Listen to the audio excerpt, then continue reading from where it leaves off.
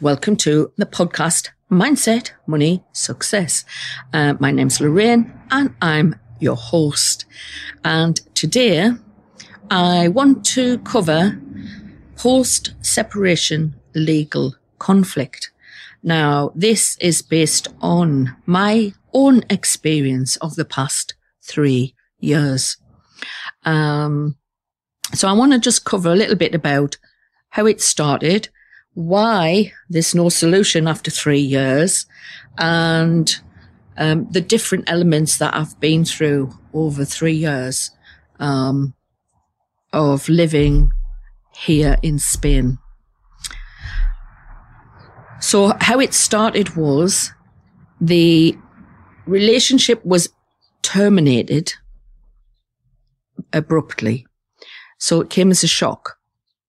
He had been in the UK for a number of weeks, returned on the 25th of August. On the 26th of August, he talked about a transformation thing that he'd been to a weekend of transformation coaching, offered me the opportunity to return with him to the UK so I could also have transformation coaching. I just questioned why. And he said that it was so that I could have the success in business that I'd always wanted. I did have success in business when I was in the UK because I was a property manager in my own business. I did HMO property rentals, student rentals, family lets and professional lets. So I'd run that business for 11 years before I arrived here in Spain in 2016, and then I sold that business. So the reason why it came into this legal conflict, he terminated the relationship on the 27th. On the 29th, he was then selling his house. He was selling his other house in the UK, and he wrote me a letter which spelled out what he was prepared to do in order that I would have some financial security moving into retirement. At that point in 2020, I was 59. So in this letter that I have is basically he says that he's prepared to share the value of the house 50-50. Within that 50%, there would be my mortgage redeemed for the property I had in the UK. So at least I would have some form of monthly income from the rental, which that property in the UK was 50% of my final retirement pension. And only thing was, in the letter, it said he would only pay off or redeem that mortgage after I had left the property, which didn't sit well with me. There was other elements in the letter, which was if I wanted to leave straight away immediately, then he would rent me somewhere. I could take any of the furniture from the house. He would pay for all the legal fees on the sale of the house and on my purchase of another property. So all of this was set out in the letter. And at the very end of the letter, he said that we could take this letter to a notary in order to have it signed into a legal agreement so I would have some security. So that was the letter. Obviously, it took me a little while to process because, number one, I was obviously in shock. I hadn't a clue why, what he'd done. All that I knew is that he'd met another woman and he wanted to move on very, very quickly with this new person who wasn't actually new because he had known this woman before. So I'm left in a space of like not knowing what was going on, but I decided to cooperate with his idea of selling the house and instructed agents. So within just a few days, the agent has people view, and I am talking to the person, and today I'm recording this podcast outside.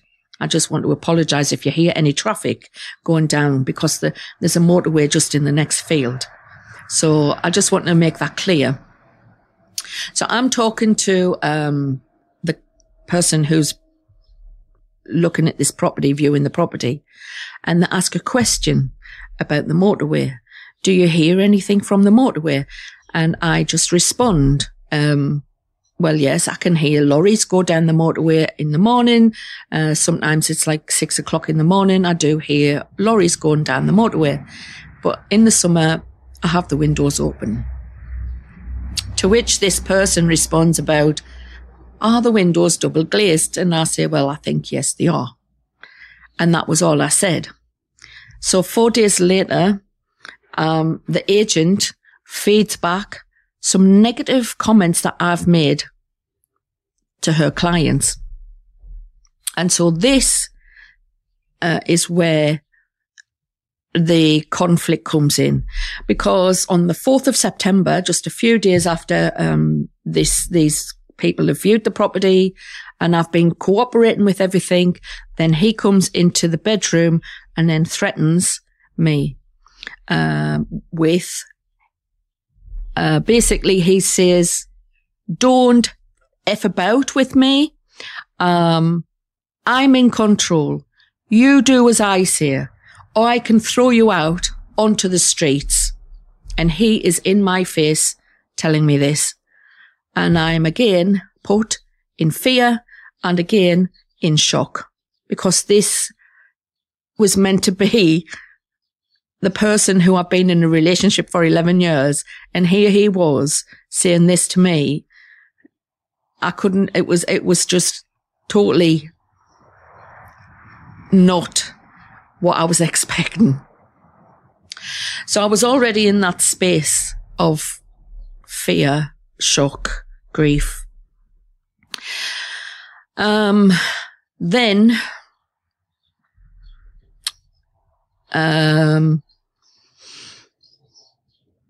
that was the first incident.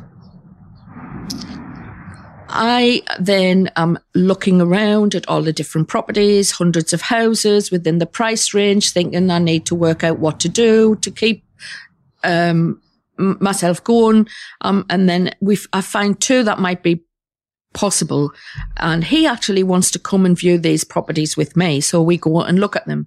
But while I'm looking at these properties and I'm thinking of everything that I've obviously already done to this house and how I've just gotten it to where it's like nice, a home. And then thinking of starting over again, completely fresh and completely new. I was totally in fear. I looked at the house. I looked at how ramshackle it looked. And from that point forward, I was thinking, why do I need to do this? I don't want to start over again. I don't want to have to go into that house and buy new fridge, oven, freezers, and all of this to start over and to have to decorate and to do all of these things. I didn't want to do that again.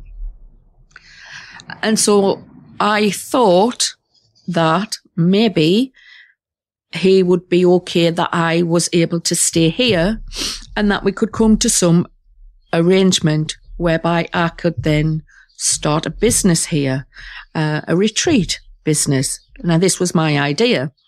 So I made a counter proposal that I sent to him on the 12th of September. And because he'd had these 2 days of coaching with this transformation breakthrough therapy coach, he'd offered me the same coaching.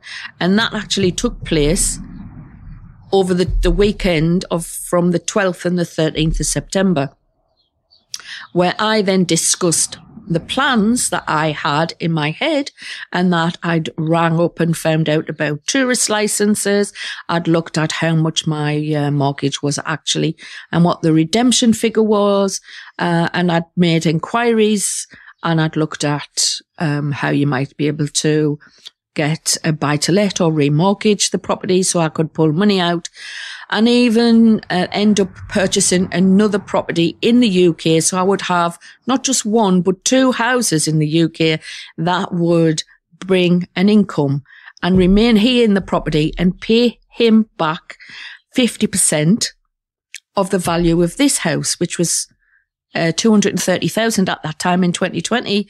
So I would be needing to raise 115,000 in order to remain here. And that was my idea, which I'd put together and explained it in an email to him so that we could discuss it. So come to the day of the discussion, and just before then, he has seen a GoFund page that I've put together. I shared it privately with a lot of people here, and nobody fed anything back. And one person said it was a great idea, and they shared it publicly, and which I didn't want it to be shared publicly. So my ex-partner saw this page that I'd put together and was very, very angry. And in the text messages, I could see, obviously, he was angry. He called me crazy. There was a few messages, asked if it was any point in coming to this meeting. And I said, yes, as long as he was not angry and abusive. That was what I put in the message that I sent. And I asked if we could record the meeting. There was two reasons for wanting to record the meeting. Number one, I thought that recording the meeting, at least it can be transcribed at the end. We come to any agreements, it can be transcribed. Then we can take that to a notary and we can sign it. Because I'd put my proposal in an email. He'd considered the proposal, and that's what we were meant to discuss. So the meeting starts on the 15th of September, and we're both sitting in the room next door. And I reach out to get the email to open up the email, and he shuts me down and tells me that I haven't understood anything that he said, and that I need to know what he wants and what he needs. And so I can't even open the email or discuss anything that I've actually wrote, because now I have to sit there and listen to what he wants and what he needs. And that meeting lasted for 26 minutes.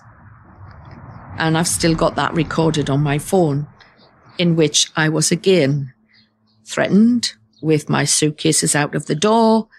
I was intimidated. I was humiliated. And it's all on a recording in this phone. So that was how the conflict started, because I had a different idea. I wanted to buy him out of the property that he was leaving me in, because he was going to move into this house of this new woman. He was moving on very quickly to this person, leaving me in charge of selling the house, which was meant to be our house. And okay, I thought, right, fine. But I had asked if he would pay the mortgage off before he left. I still needed an income. I still needed money in order to buy food and to pay for my car, to pay for my health insurance. I was all in a turmoil. Even an employer would recognize that a person who has gone through that shock and grief would need time off work. And so I don't know why he thought that I would be just able to just continue as if nothing had happened after I'd been threatened twice. That wasn't going to happen.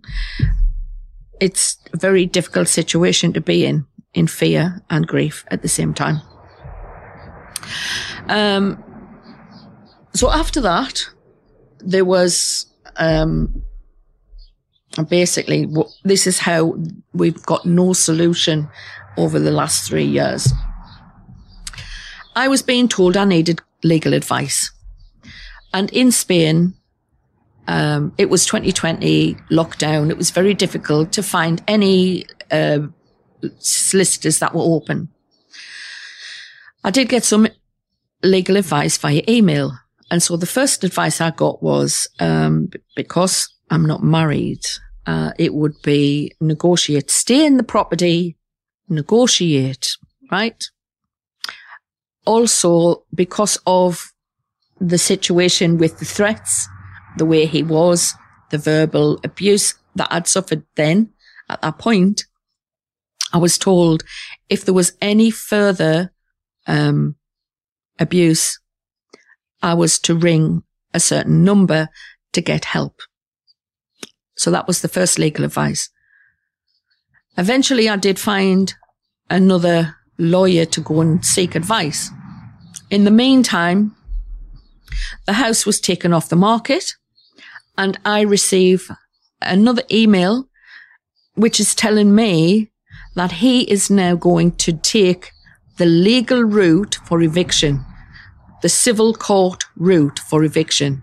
And he copies in his lawyer, and I'm told that I am now going to leave with nothing, because now I'm being blamed for everything that has happened, that the house is took off the market and nobody can view because of what's happened. So that's the basis of what happened then. I take my recording and some emails to the solicitor and get advice. The advice I received was file a gender violence complaint. I looked at solicitor and I said, can you not write to his solicitor? And I was told, no. Did you not hear what he said? You can't negotiate with him. It's in the recording. So that solicitor said you need to file a gender violence complaint. And I didn't really want to do that. So just going through that situation, I came out of that office having paid for that advice and thought, I was confused. I spoke to someone else, a family friend, who then said to me that didn't sound like good advice. But I didn't have that many options. All of my options would be closed down.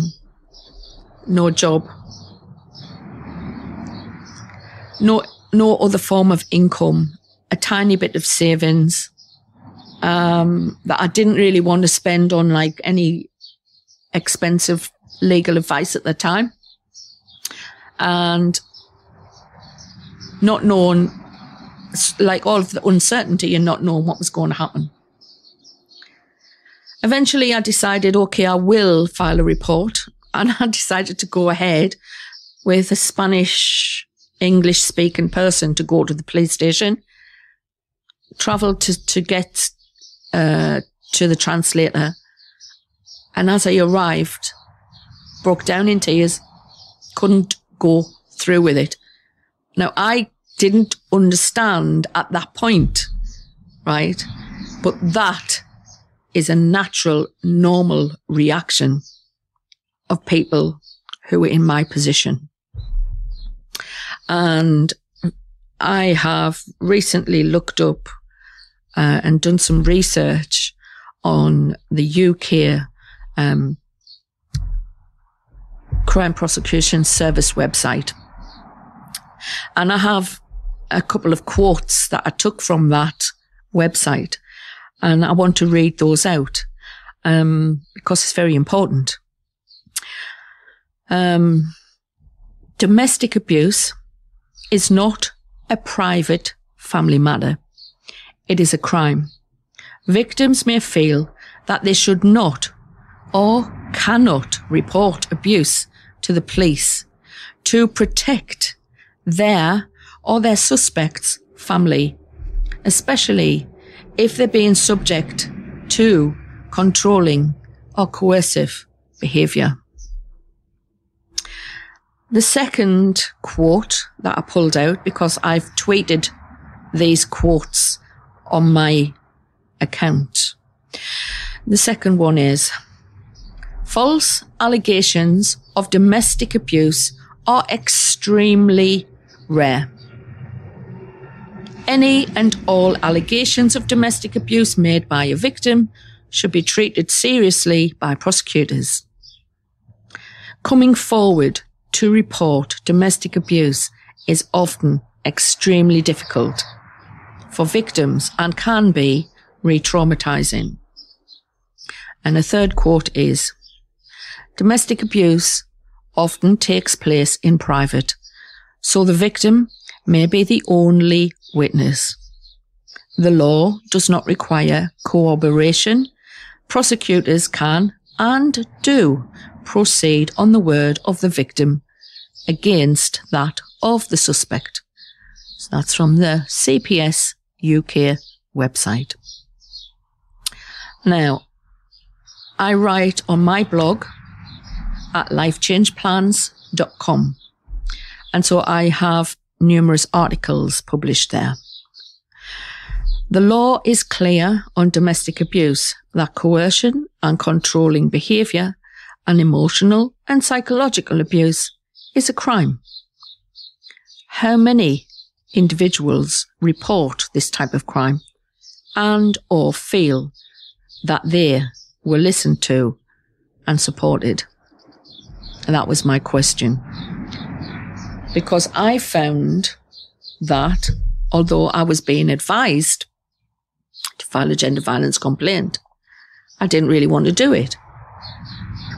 I tried to reach out to the lawyer that we had when we first arrived here, the lawyer that looked at the purchase, the solicitor that did our residencia. And I reached out to try and get some negotiations, talks going.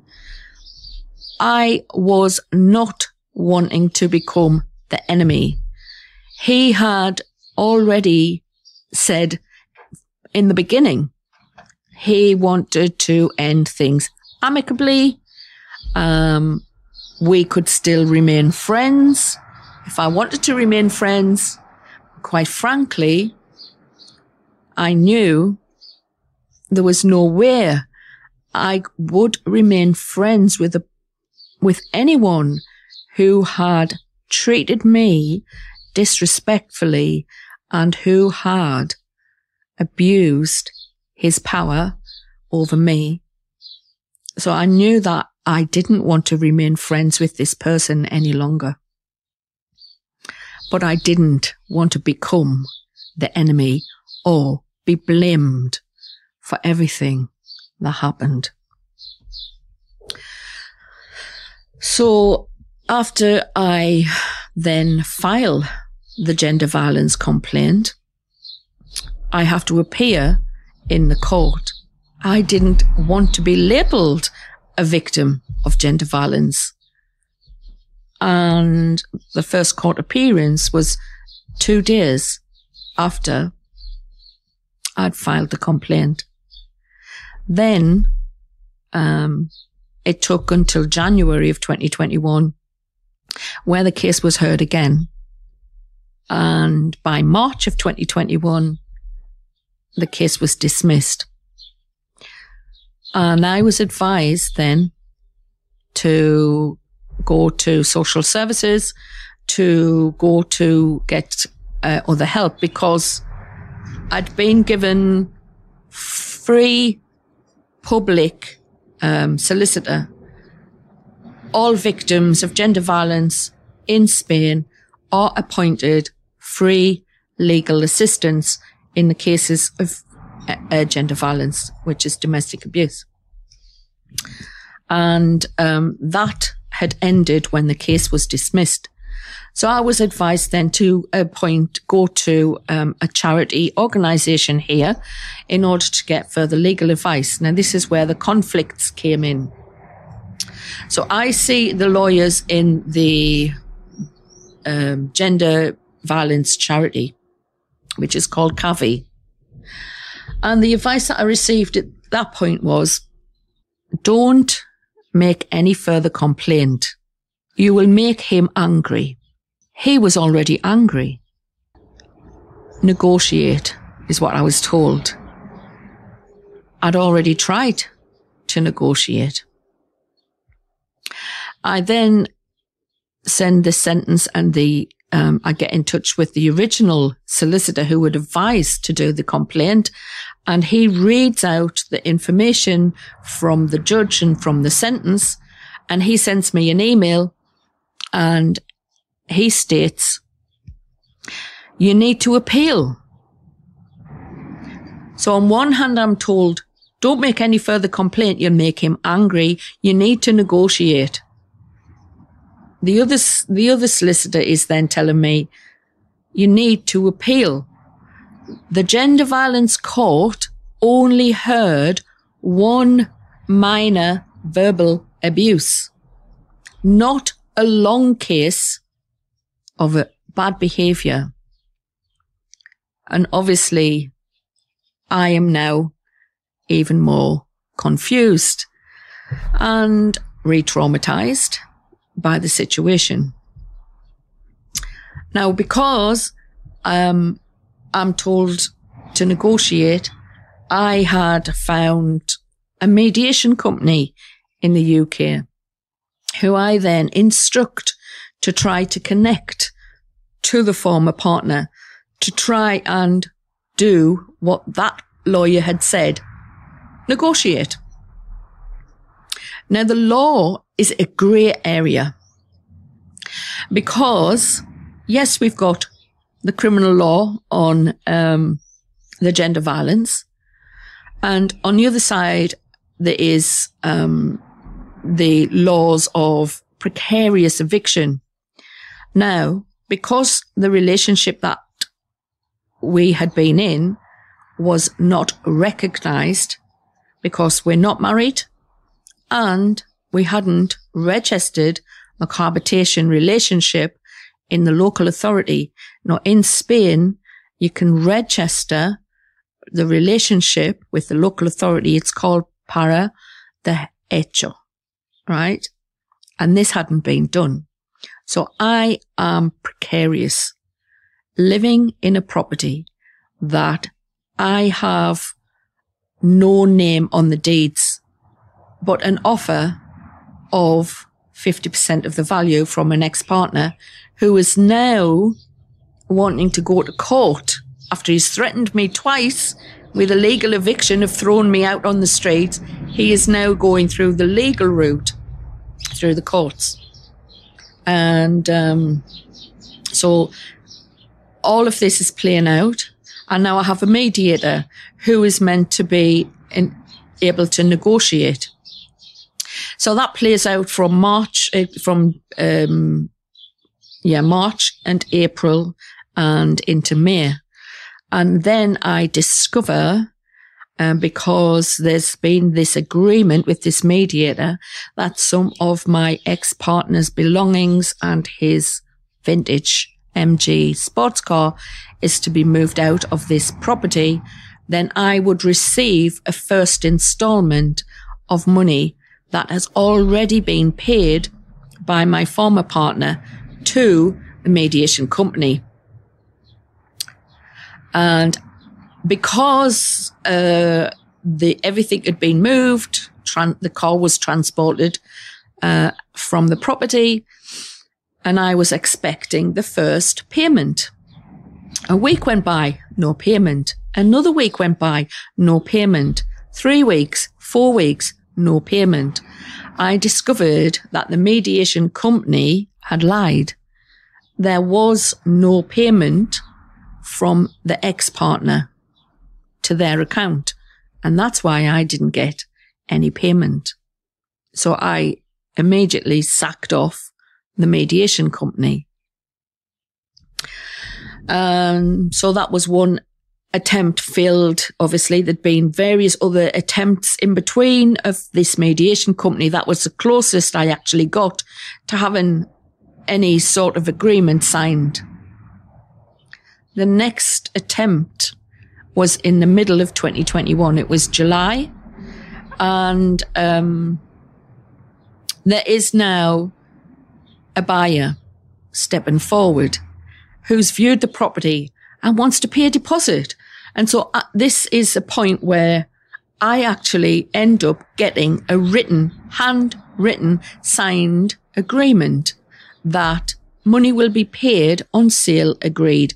So as soon as a sale is agreed, I can then get the payment and move forward. So at this point in July of 2021, the payment has gone from 115,000 to nothing at all. And in the mediation process, it started at 13,000, went to 25,000, 40,000, right? In June, then the mediation company is sacked. And I then see some emails from the former partner that are now telling me I've got 2 weeks or 3 weeks and I have to leave. And he's instructed a specialist solicitor in Barcelona to evict me. So I'm still being told I'm going to be evicted, you're going to live with nothing. And at the same time, he's trying to lower a 40,000 offer to 25,000 and still telling us I've only got a few weeks. So everything is moving all at the same time. An offer here, 40,000 to 25,000. In the next email, it's 35,000. Then he is going to be in Spain. So I then allow the viewing, the offer's on the table, they want to purchase the house. So I end up getting this handwritten agreement, which would be 10,000 within a couple of weeks on the sale agreed and 30,000 in order to move out. And that would be it. So this is which I have been explained by the solicitors in the gender violence charity. It should be money first, then leave. This is what I was told. Money first, then leave. So I have now typed up the handwritten agreement, which is meant to be going to be signed, and the people come to make another viewing before they go to the notary or to make the deposit. Within that space of time between the former partner leaving the house and these people going to pay, he changes the agreement again.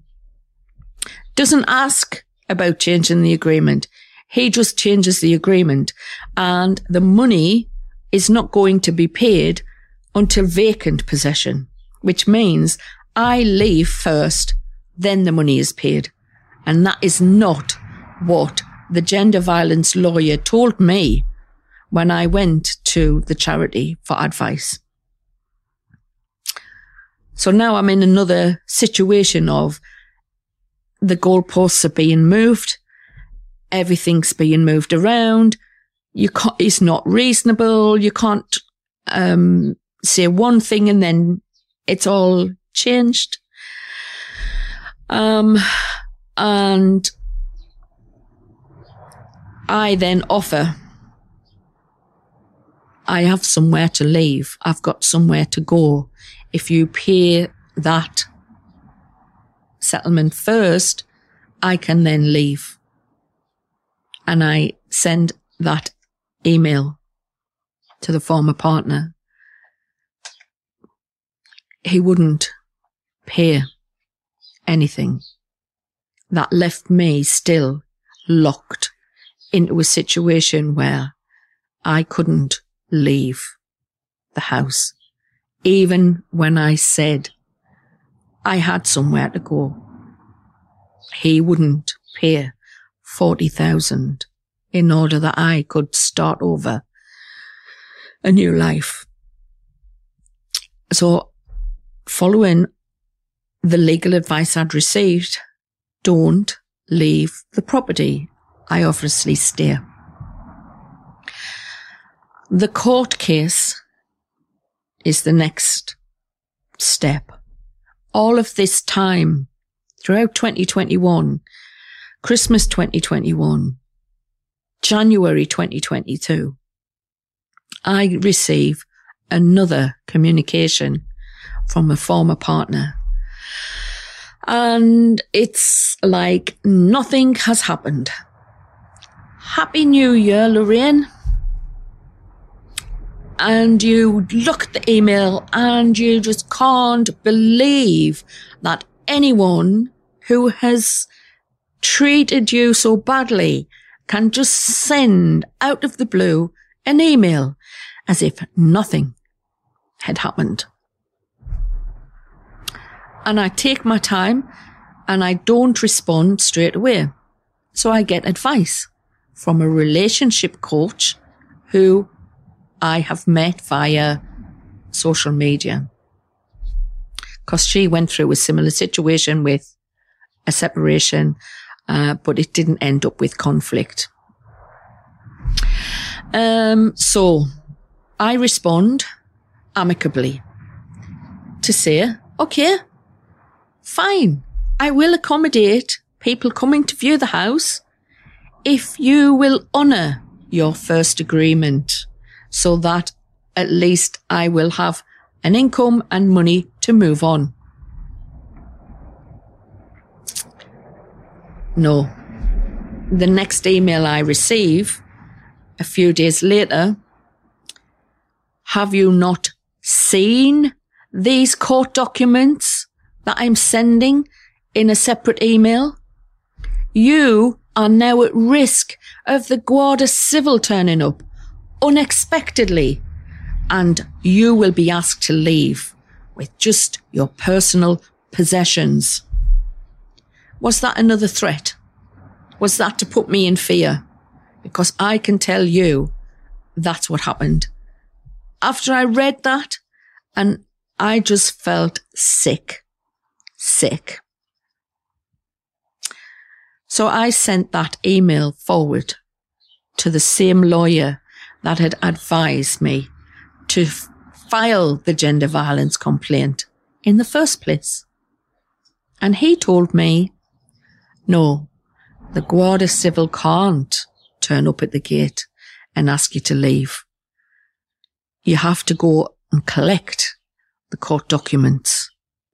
You need to collect those documents and stop the eviction first. And that's what I had to do.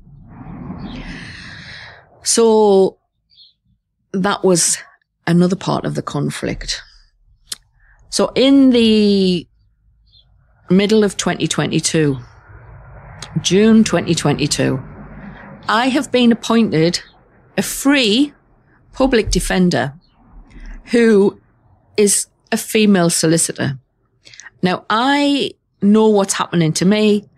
I know how he has behaved and everything that's gone on, how the gender violence case was dismissed. But because it was dismissed doesn't mean that he is not guilty.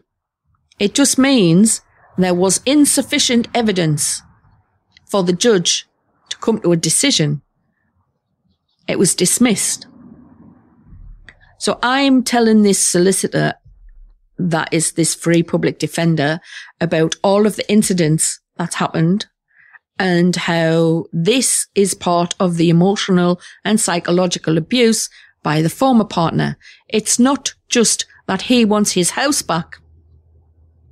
He had the opportunity to have his house back in 2021 when I'd offered, I'll leave, I've got somewhere to live.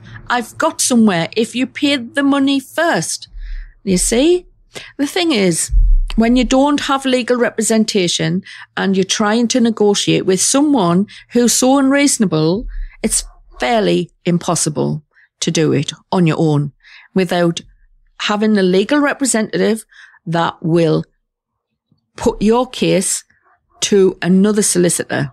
It has to be one solicitor and another solicitor who are communicating in order to lay the agreement. Because if you were talking to someone who is not reasonable and just wants conflict, then obvious. They move the goalposts, they change things.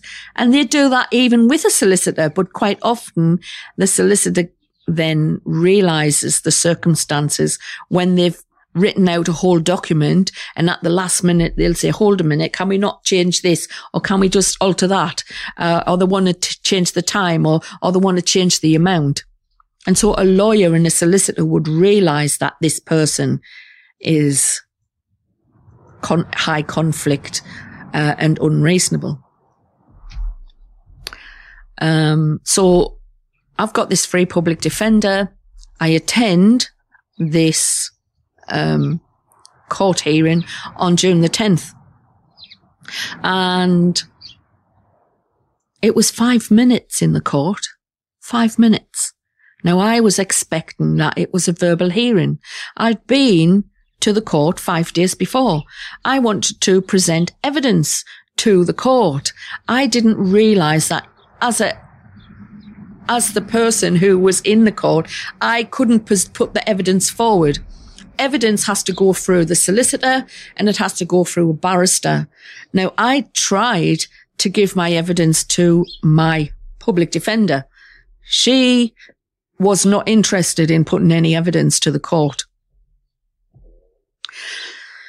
And I spoke to a court official the few days before, and the court official said, your lawyer is not helping you. You need to sack the lawyer and make official complaint at the College of Solicitors. I didn't do that. My understanding was it was a verbal hearing. My understanding was I would be allowed to speak, and I wasn't. I was silenced. I couldn't say anything at that court. All that happened was his lawyer said something, my lawyer said something, and the case was shut down, and that was it. And I was now evicted. That was it. So I make a fuss about that, send emails to all of the legal people who've been involved, the solicitor that we had as a joint solicitor, the solicitor who had given the gender violence advice to file the gender violence advice, the free public lawyer, the College of Solicitors. I send emails to all of those and kick up a fuss at what happened. Then all of a sudden, the public defender decides to put an appeal in. An appeal goes forward from 2022. And that appeal is heard by 3 independent judges. The only problem with that is that the only evidence that is actually looked at is the evidence that appeared in the case in the first instance. So what was the point of an appeal? It was to make more time, because none of the evidence was actually put. And there wasn't any questions. There was no questions of the plaintiff, and I wasn't allowed to speak. So there was no evidence to look at. So the 3 independent judges who have the appeal case dismissed, right? And that was the middle, I think it was 2023 by the time that came back, about April 2023 or May. So that didn't work. All told, from 2020, when I wrote my alternative proposal, to now, there has been more than 10 failed attempts of either mediation or negotiation, whereby he didn't want to negotiate, or when he did negotiate, he kept changing the time frame or changing the amounts. And every step of the way, I have been trying to cooperate and negotiate. Last year, in 2023, there was an underground water leak. And I only realized there was an underground water leak when I accessed the emails where the water bills were coming in. I had been in grief for a long time through 2023. because I lost my youngest daughter in December of 2022 when she died very suddenly. And I had experienced a lot of grief through 2023. So I hadn't paid attention to what was going on, really. So I have to reach out now because my lawyer has ignored emails about this water leak. I have to reach out now back to the former partner to explain about how the bills have increased and there was an underground water leak. And he cooperates and the leak is repaired through the insurance on this house. A few weeks later, I notice again a streak of damp earth that goes across the drive. And I know that means that the leak underground is still leaking. And so again, I have to reach out to the former partner and explain as a water leak. And we have some conversation about that. And we come to the conclusion the whole pipe needs to be replaced, but they don't know whether or not the insurance company would actually pay to have the whole of this pipe replaced. And so, he wants to send someone to the house. In fact, he did send someone to the house, but he didn't ask me first if it was okay to send someone to the house. And I didn't want to have anyone to the house. And so I just said, no, I didn't want this particular person to attend at the house. And he got annoyed by that. So I then decide to investigate the situation. I get in touch with the plumbers who've repaired the leak. I ask them how much it is to run a whole new pipe. And they give me a quote, which is like €3,000, which means that they're going to obviously dig up the ground, put a new pipe in and connect it one end and connect it at the other end in order that the water is restored properly. And I thought, well, 3,000 sounds a lot of money. And I asked a friend of mine about how much it might cost to run a new pipe across the land and then bury the pipe in the land once the pipe's connected. And that came to, I think, something like about €200, because plastic pipe here isn't very expensive. It's like €80 for 100 meters of mains water pipe. And then you've got the plumbing cost of obviously connecting it at one end and connecting it at the other. So I replaced the pipe. And then I text the message to a former partner to say, look, I've repaired everything. I've replaced the whole water pipe. And the next thing that happens is 2 days later, the 30th June 2023, I haven't got any water. And I don't know why. So I go right the way down to the water meter to check to see why there's no water, thinking that someone's just turned off the water pipe with the tap at the bottom. And when I get to the water meter, there is no water meter. It's been completely removed. And that is when I find out that I have to ring the water company, and the water company tell me that 2 days before, when I had texted the message to say I've replaced the whole of the water pipe, my former partner terminated the contract for the electricity and terminated the contract for the water, and the water company turned up and removed the water meter. A few weeks later, the electricity company arrive and terminate the meters and take 2 meters out of the meter cupboard, the solar meter and the electricity meter. And so then in 2023, I was left here with no water and no electricity. And my lawyer, who is a criminal lawyer, who I engaged because of other allegations that a former partner put forward at the end of October of 2022, because a former partner had decided to make 7 criminal complaints, allegations against me from 2022, when I published my book, Post-Separation Abuse, Betrayal and Abandonment, What Type of Man? So the 7 allegations were made from 2022, and I received those in October of 2022, and it didn't get heard in the court until September 2023. There was a long period where there's been a lot of Spanish justice strikes, and so there's been a long period of no action through courts.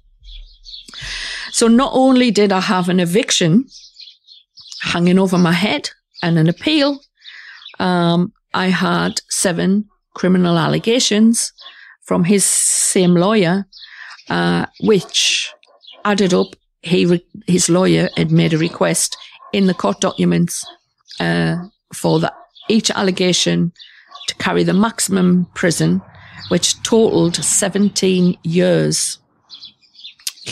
Cumulative prison sentence, 17 years for these 7 allegations. So that's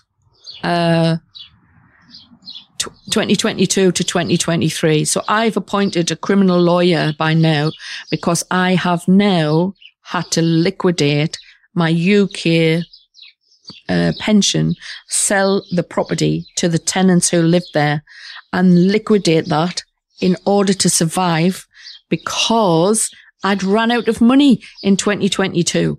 I completely ran out of money despite all of my attempts to earn from my YouTube channel, my blog, and affiliate marketing that I was doing. I'd earned a little, but not a lot. And because of all of the stress, because of all of the trauma, the grief of my daughter dying, it was too much stress and trauma to actually even think straight, let alone perform in a business. And so my financial circumstances suffered.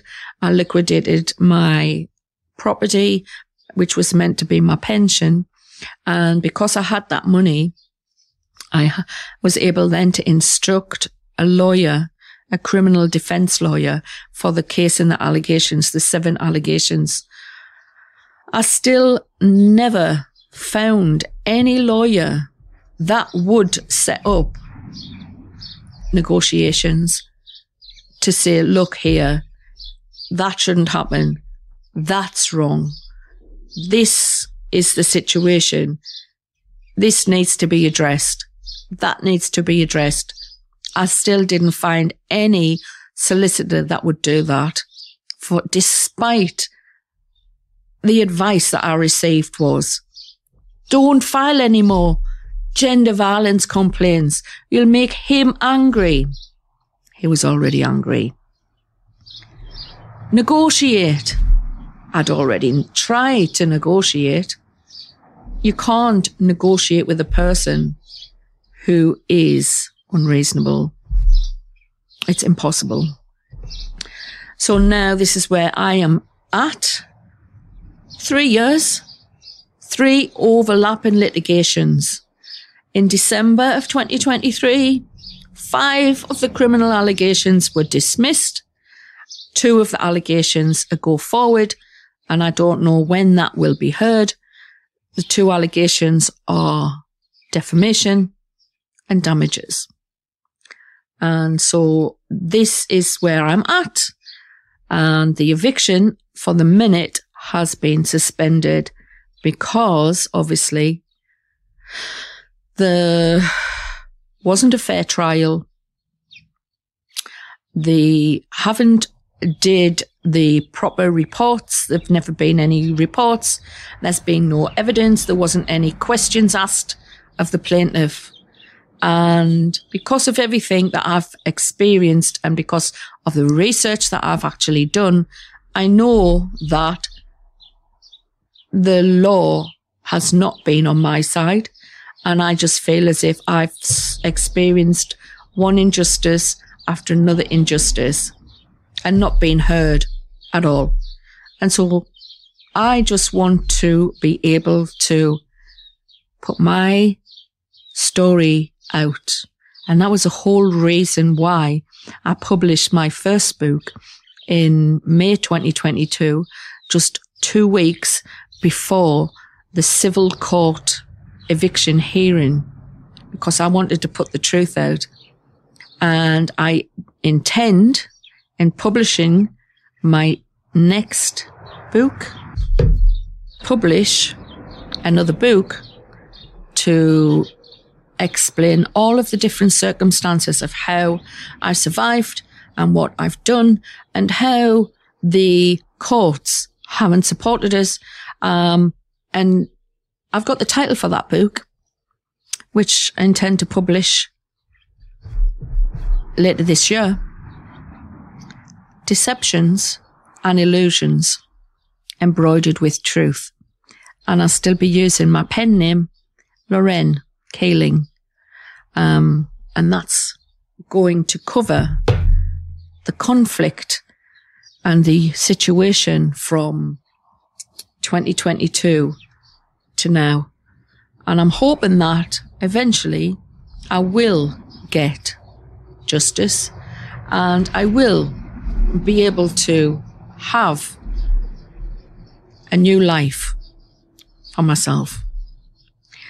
Thank you for listening. Bye for now.